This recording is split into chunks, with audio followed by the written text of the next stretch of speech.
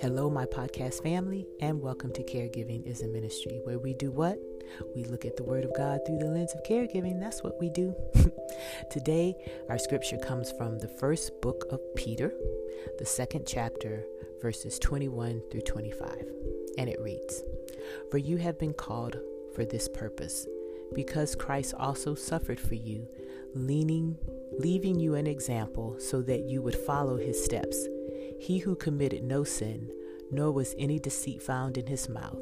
And while being abusively insulted, he did not insult in return.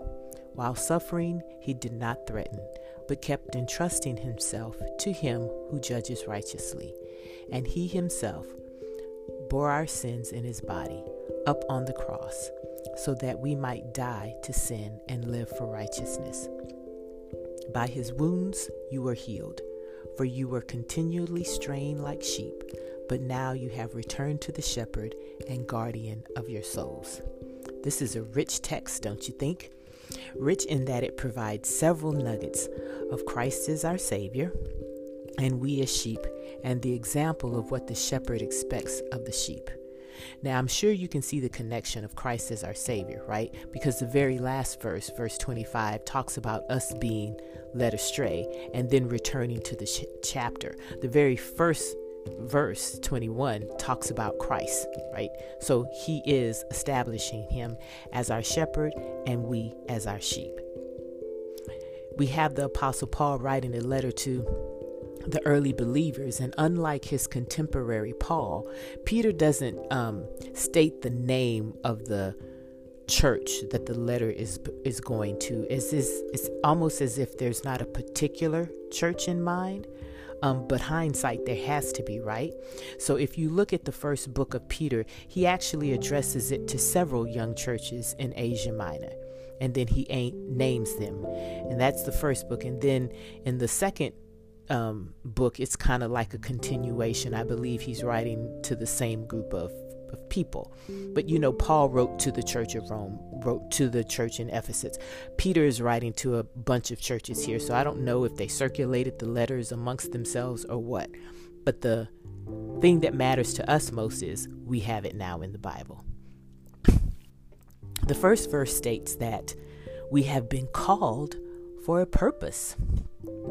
And I'm not sure how many of you believe that.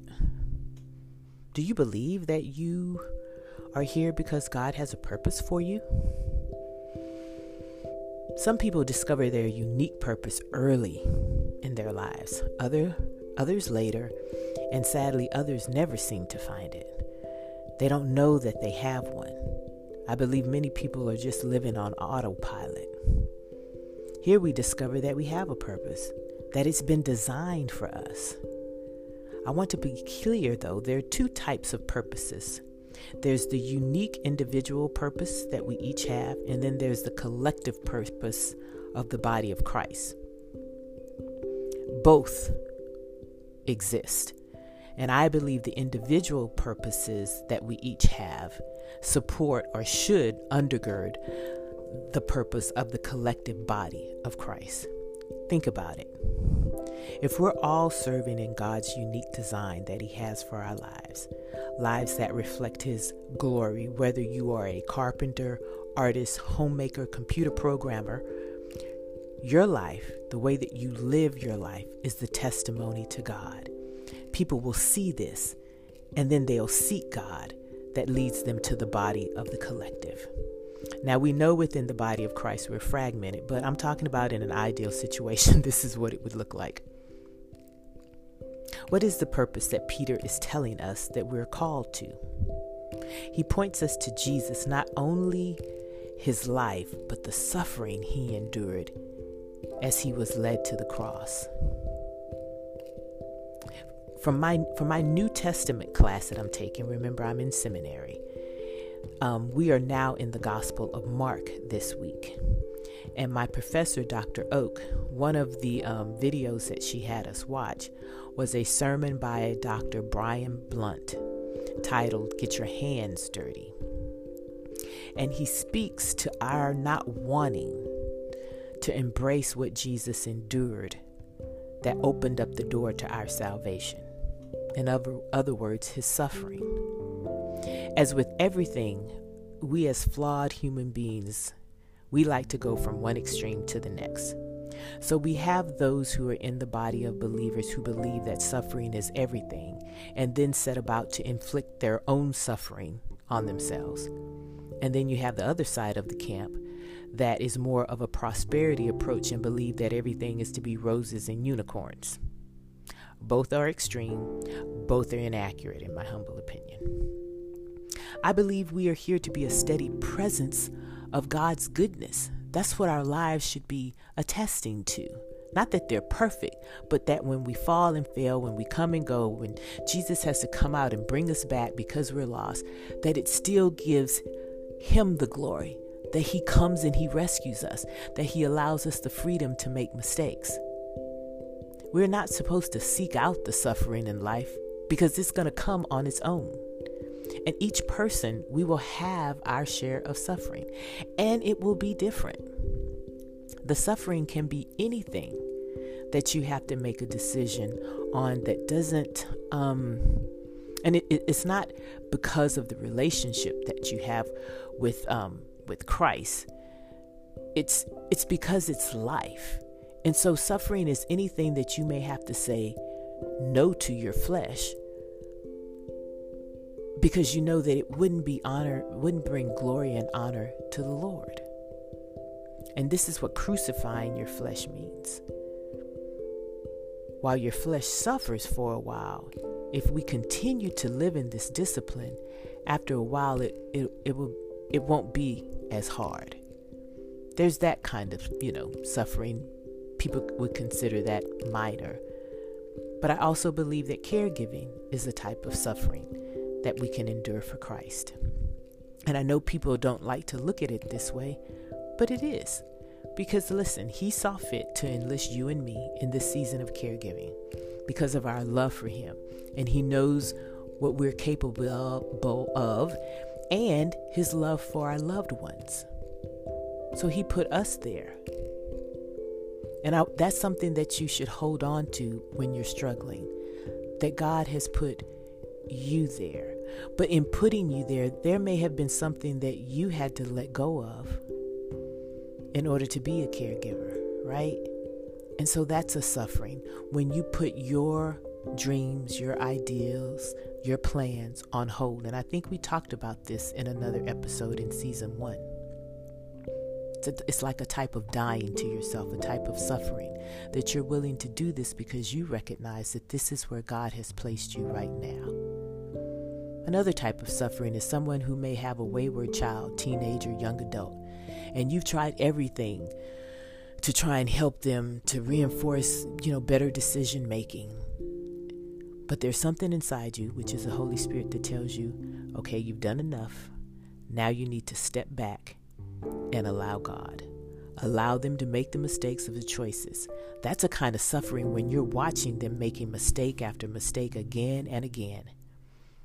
But the entire time you're on your knees and you're trusting God. I believe all of that is a type of suffering. And then, of course, there's the physical suffering that many of our sisters and brothers are experiencing in other areas of the world. Discrimination, torture, and death because they're Christians.